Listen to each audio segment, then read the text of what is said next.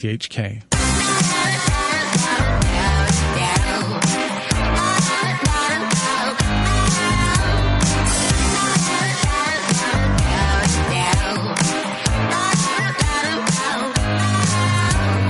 Good morning. Welcome to Money for Nothing. I'm Brian Curtis. A former manager at SAC Capital is found guilty of insider trading. U.S. economic data come in better than expected, and Twitter stock falls 24% after yesterday's earnings disappointment. In overall market action, Wall Street surged, and so did Europe. Investors liked the data and the earnings and decided, at least today, that the glass was half full instead of half empty. Also, the ECB and the Bank of England stood pat. No change in monetary policy. We firmly reiterate our forward guidance. We continue to expect the key ECB interest rates to remain at present or lower levels for an extended period of time. This expectation is based on an overall subdued outlook for inflation extending into the medium term, given the broad-based weakness of the economy and subdued monetary dynamics. That's the ECB chief, Mario Draghi, and we'll look at that story a little bit later. In our featured segments this morning, the mad professor, Tobias Hexter, is with us from Chinese University. He'll join us for his take on volatile markets. Also, is the tech firm Lenovo on the right track? After shelling out some $5 billion in recent acquisitions for IBM and Google, or to IBM and Google. Jennifer Hughes, a Lex column writer at the Financial Times, will join us for that. And as the Olympics in Sochi kick off, what are the money angles after the stories subside about exterminating dogs and leaky toilets, which have been most of the stories coming out of the journalists who got there early? Danny Hicks from AFP will join us for that. Markets right now in Asia, the Nikkei is up 240 points. That's a gain of 1.7%. In Australia, the ASX 200 is up 2/3%. So too is the Kospi in Seoul, up 12 points at 1920. Here's how the currencies shake out. The U.S. dollar is worth 102.06 Japanese yen. The euro is now 1.358 U.S. dollars, and the pound 12 Hong Kong dollars and 66 cents. Okay, let's get the news before we bring in Tobias Hexter, who is adjunct associate professor at Chinese University, Hong Kong's Finance Trading Academy. So he's kind of a specialist in strategies, particularly with derivatives. And Tobias will be with us after we get through some of the news flow. As I mentioned, the federal jury in Manhattan has convicted Matthew Martoma of insider trading charges. He was found guilty of trying to get some confidential information from a doctor on an experimental Alzheimer's drug. More from Bloomberg's Mark Crumpton. He was found guilty in the most lucrative insider trading scheme ever. Federal prosecutors racking up a 7th conviction in that 6-year investigation of the hedge fund and its billionaire founder, Stephen A. Cohen. Stephen A. Cohen is a big fish. Matthew Martoma, not so much. The inside information was provided mainly by a doctor who was familiar with the results of the clinical trial on that Alzheimer drug. He was the government's main witness. Martoma is expected to face a prison sentence of 7 to 10 years. On Wall Street, stocks rose to their best gains of the year. Claims for unemployment benefits fell, so that was part of the better economic data that we told you about. And earnings beat estimates. Disney, for instance, gained 5.3% after posting strong profits. Coca-Cola gained 1.1% after agreeing to buy 10% of Green Mountain Coffee Roasters. Green Mountain surged 26%.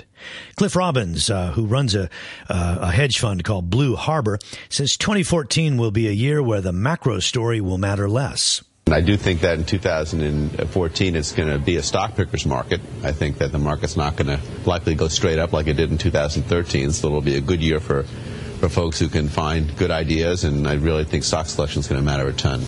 He thinks mergers and acquisitions will be a big part of the story this year. I think that, speaking broadly, M&A is going to again be big for us, and I think generally in the market there's lots of cash on corporate balance sheets, and economy is healing, and confidence in the boardroom is brewing. I think we're going to see lots of M&A in 2014, and I also think companies are going to be optimizing their cash on their balance sheets. We're going to see lots of companies do buybacks and special dividends, and find ways to allocate their capital better in 2014. Twitter was down 24% after reporting a wider than expected loss and slowing user growth. In the end, the S&P 500 was up 1.2% at 1773. The Dow Jones Industrial Average gained 188 to 15,628. Jobless claims dropped 20,000 to 331,000 in the last week, the latest week that we get the data from. The decline may mean that employers are somewhat more confident that demand for goods and services will hold up.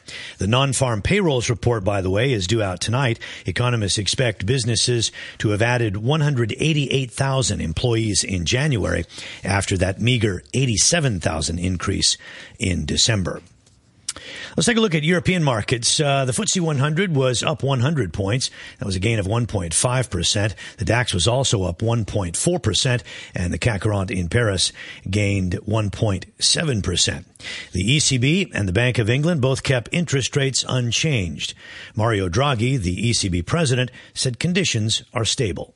Recent evidence fully confirms our decision to maintain an accommodative stance on monetary policy for as long as necessary, which will assist the gradual recovery in the euro area. He said inflation is not elevated. We are now experiencing a prolonged period of low inflation, which will be followed by gradual upward movement towards inflation rates below but close to 2% later on. Regarding the medium-term outlook for prices and growth, further information and analysis will become available in early March. So we're expecting more from the ECB then at a March meeting.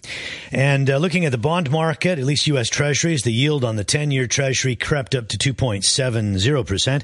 And the fear gauge, the VIX, fell 14% to 17.23. Joined now by Tobias Hexter, Adjunct Associate Professor at Chinese University's Finance Trading Academy. Tobias, good morning. Good morning, Brian. So we have had a lot of volatility. Last time I tried to get you on the program, you said you were too busy. All this volatility meant you were quite a busy man. So you've been loving it. I must say, from my professional side, working in volatility arbitrage, volatility is good for me. But I think the interesting part indeed about our email conversation shows how brief this spike of volatility actually was. Because now I'm in the studio and we've seen, just mentioning the VIX already going down quite a bit, that these bursts of volatilities are short-lived. It was very strange yesterday for me, even tracking this as closely as I do, that we had a pretty weak lead-in from Wall Street. And yesterday morning, all the numbers green across Asian markets in the morning. What happened?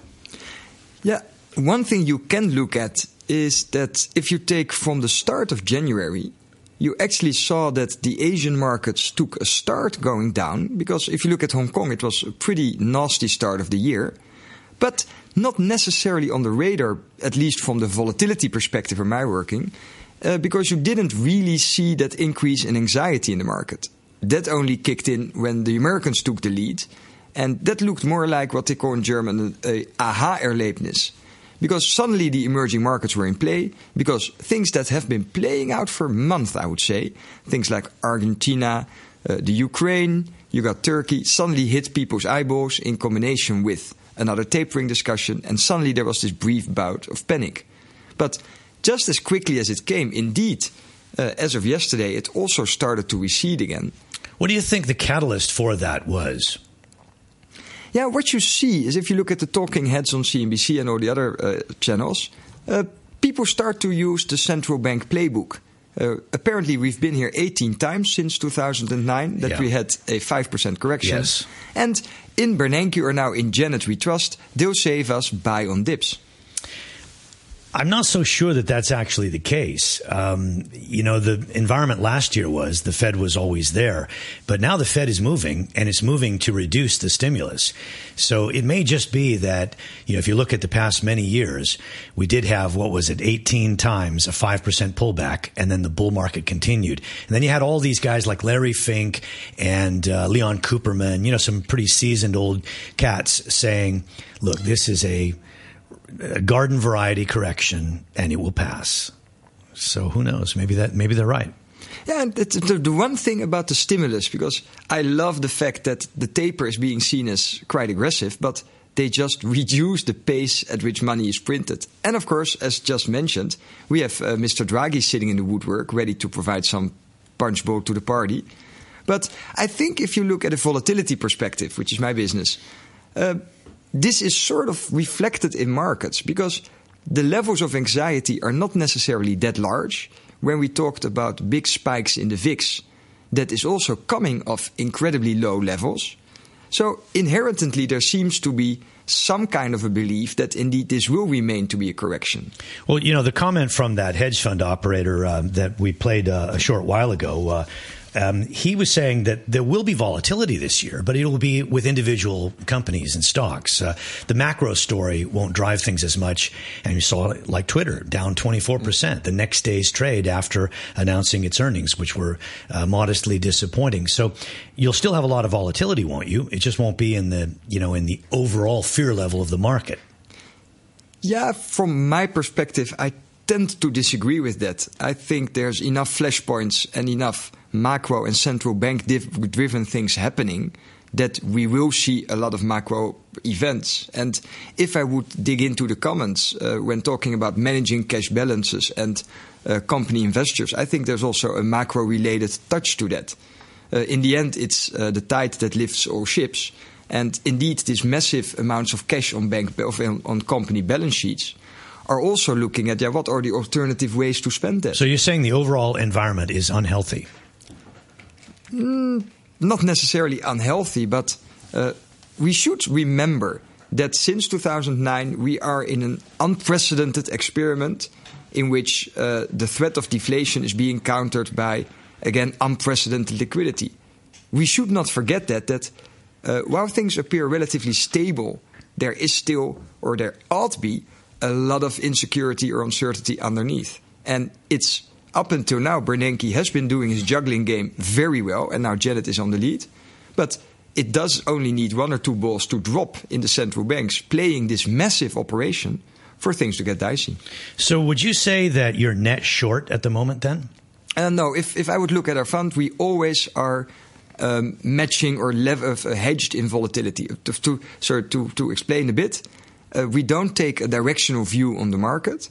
We don't take an overall directional view on volatility as a whole, but we look where is volatility relatively underpriced compared to where it's overpriced. So my overall stance is neutral. Having said that, in a way, I benefit if something happens in the market because then there could be dislocations that I can see as opportunities. So is volatility underpriced in your jargon for Europe at the moment? Europe is a bit difficult. Let me put it this way. Where do you see areas that are either overpriced or underpriced in terms of the volatility? Being very general, also not to talk too much about my book, Asia tends to have pockets of underpriced volatility. And part of that is also structural. In the end, Asian investors do engage in selling of, for example, put options in these structured products, yield enhancement. On the other side, in general, and that's very generalistic, US volatility tends to be overpriced because there the knee-jerk reaction is to buy protection. So I told everybody listening that you were the mad professor, and right now their head is spinning. But sure. Is it fair enough to say that if volatility, in your view, is underpriced, then people don't have enough fear for what could happen? Is that plain English of what you're saying? Yes, I would say in the end it's all about animal spirits. People talk about greed and fear, and options can be seen in a way as insurance premium.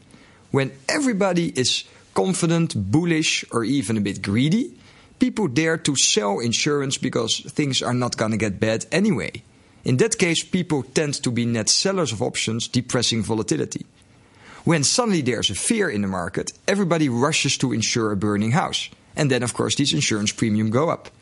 In my opinion, but that's more my personal opinion, I think volatility tends to be underpriced because there's people, whether it's justified or not is a second thing, trusting that the central banks and the liquidity provided will put a dampening on things if it really gets ugly. So it's cheap to buy insurance in Asia, in your view. Why should people be pricing that in a more expensive way? In other words, what should they be concerned about? It's not necessarily that you should think there should be much more movement, but you could benefit from it. If you hold a certain portfolio of shares and you would agree that things could get dicey, then you can benefit from the relatively low volatility levels by buying protection. Either you could start to buy some put options under your portfolio, or you could change some into a call option, which effectively both does the same. It reduces your downside risk, and it still keeps you the upside, albeit at the payment of a premium. So for people in Hong Kong trading stocks on this local market, how do they use options? But what you see here, of course, you have the options market and you have the warrants market. Warrants. And they're sort of similar, with one difference, I dare say. The market in options is symmetric. If you think it's too expensive, you sell it, which effectively means that you short an option. Whereas warrants you can only sell if you already own them. So there's a bit of an asymmetry in the warrants market, which I dare say is reflected in pricing. But in general, I would say, if you look at investors are relatively sophisticated trading options in Hong Kong, I think people trade it both directionally, but also indeed the protection on their portfolio. Or another thing that you find quite popular is what in the US is called a buy ride. If you hold stock of, let's say, Hutchinson, and you wouldn't mind selling out the stock a month from now at a 10% higher price, what people tend to do is to sell a call option with a higher strike. So if the share price goes up, then they will get assigned in that call and they sell the stock at that higher price, which in the beginning they didn't mind doing. If it doesn't happen, they've received an additional yield from selling that option. So that is another relatively popular strategy. Okay. It's one of these things, if you're listening, you can go back and listen in the archive. You can go to rthk.hk, find your way to Radio 3 and Money for Nothing. You can listen back to what Tobias said, and you can go slowly through it if you try to understand it. For you Sharpies out there that already understood it, you can still go back and listen for fun. It's rthk.hk and Money for Nothing. Tobias, unfortunately out of time, but thank you very much for joining us here. Tobias Hexter from Chinese University and the Finance Trading Academy there. And we're joined now by Jennifer Hughes, Lex writer at the Financial Times for Asia. Jennifer, good morning. Sorry for not a more proper intro, but we wanted to look at Lenovo. Lenovo share price has been under pressure here of late, as it has fallen from about $11 a share in Hong Kong to $8.30 over the past month. Lenovo shelling out more than $5 billion for Motorola Mobility from Google and the server business at IBM from IBM. So thank you for joining us, and good morning. Good morning. Is Lenovo making some smart calls with this, or are they sort of getting yesterday's stories? We think it seems to be smart calls, at least with the first, because, you know, buying the server business, that makes sense. Everyone said, yay, the shares rose. Less than a week later, it says, by the way, we're buying another company that hasn't made money in forever, and it makes smartphones.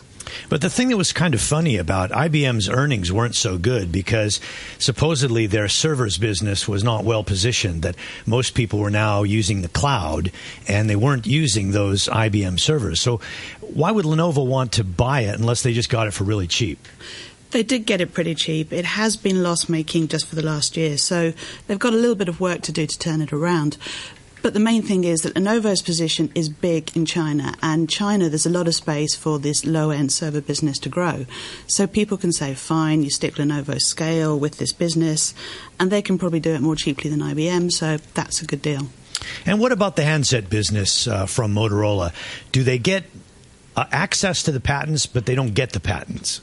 They get access to some of the patents. It's not a bad thing. The way that they seem to be wanting to do this deal is that they get access to the US smartphone market. I mean, for them, being number 2 in China, number 4 in the world is not enough. They want to get into the US market. I think the top end of the Lenovo phone range is like $300 phones, which is sort of mid-range. It's not up there with the Samsung Galaxies and the Apples of this world.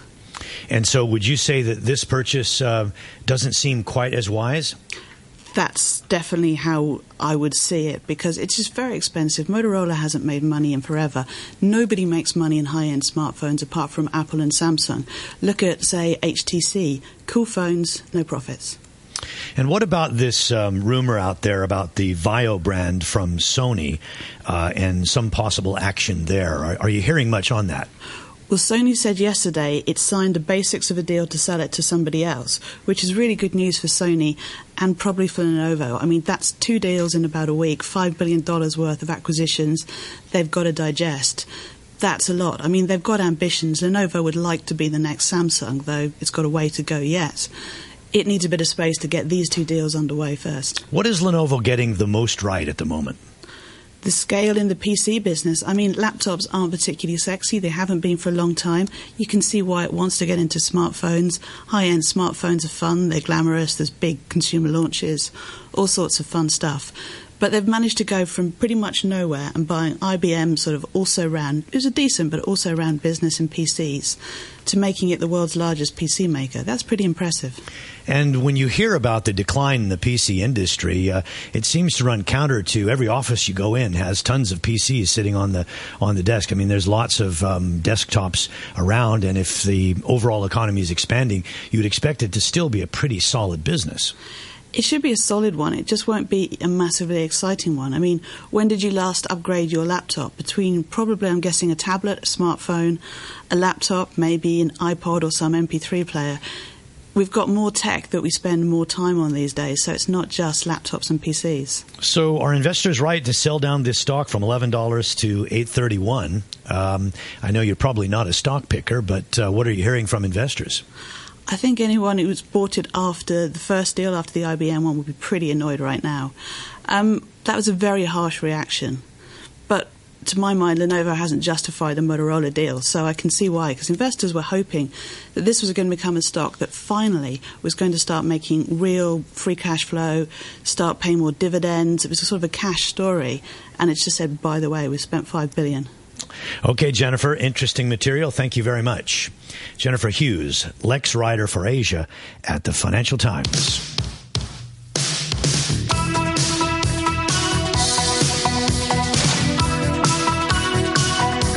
Well, the Sochi Olympics kicking off later today with an opening ceremony that will light a flame over one of the most controversial games in recent memory. The $50 billion price tag, allegations of corruption, and the poor state of some of the facilities have been some of the concerns.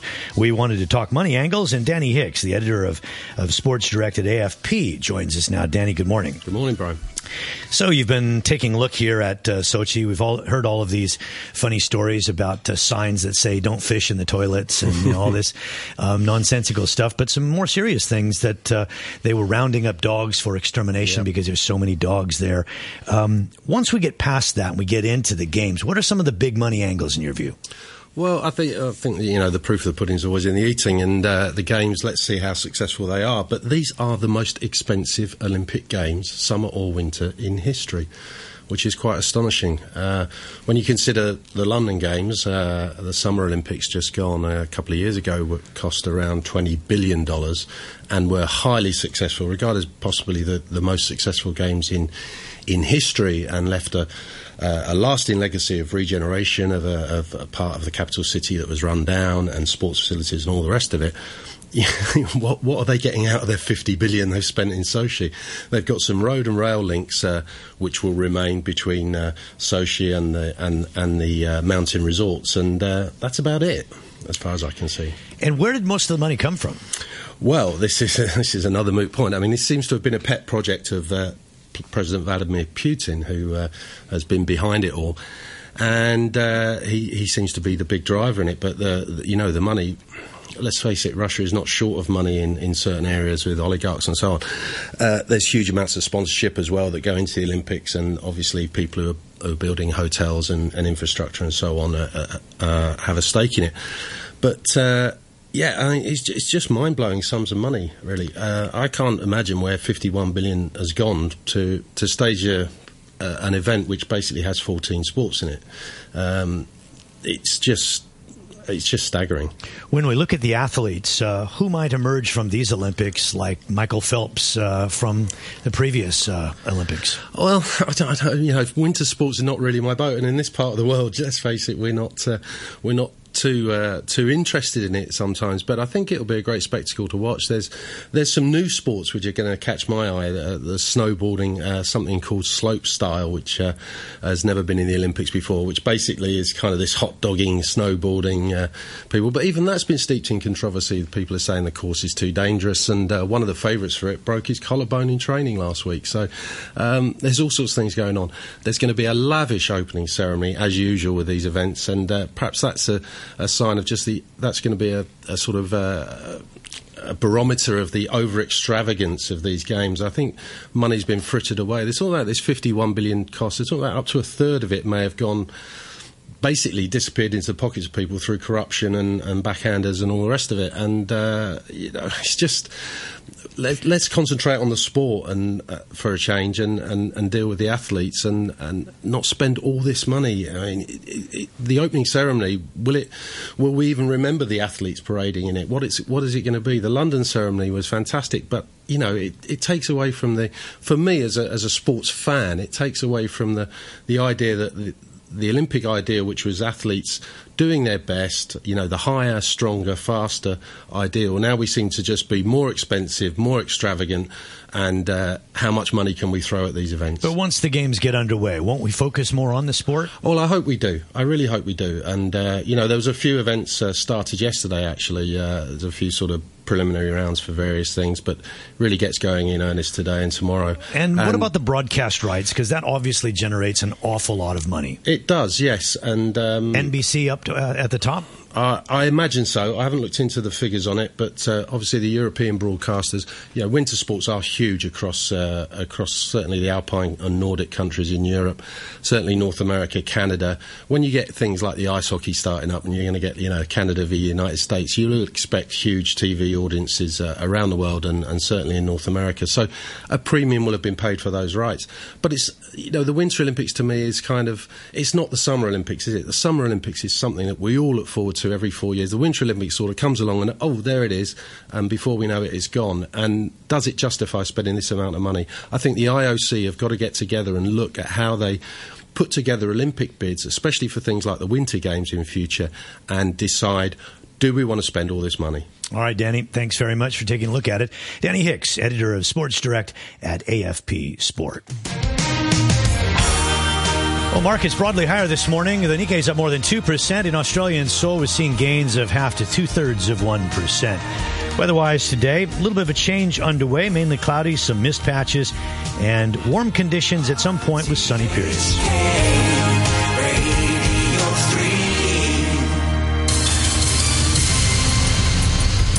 The news with Etienne Lamy-Smith. Roads have been reopened in the Wan Chai and Happy Valley area near to where a massive World War II bomb was found yesterday. The US bomb, weighing almost a ton, was found at a construction site near the Cosmopolitan Hotel. A police team has been defusing it on site. Due to the road closures this morning and the suspension of some bus routes, traffic is still congested in the area. Yim Kai Long is a chief transport officer from the Transport Department. Due to the special arrangement of the police at Prince Road East before, a number of roads in Wan Chai and Happy Valley have once been temporarily closed, including a section of Prince Road East, Stopes Road and Wan Ai Chung Road, and also the Aberdeen Tunnel. But at about 7:25, police confirmed that these roads are gradually reopened, and so the traffic will resume normal gradually. Political differences between the United States and the European Union over the crisis in Ukraine have been highlighted by an apparently bugged conversation between two top U.S. diplomats. Talking to the U.S. ambassador to Kiev, the Assistant Secretary of State Victoria Nuland is heard using an expletive to criticize EU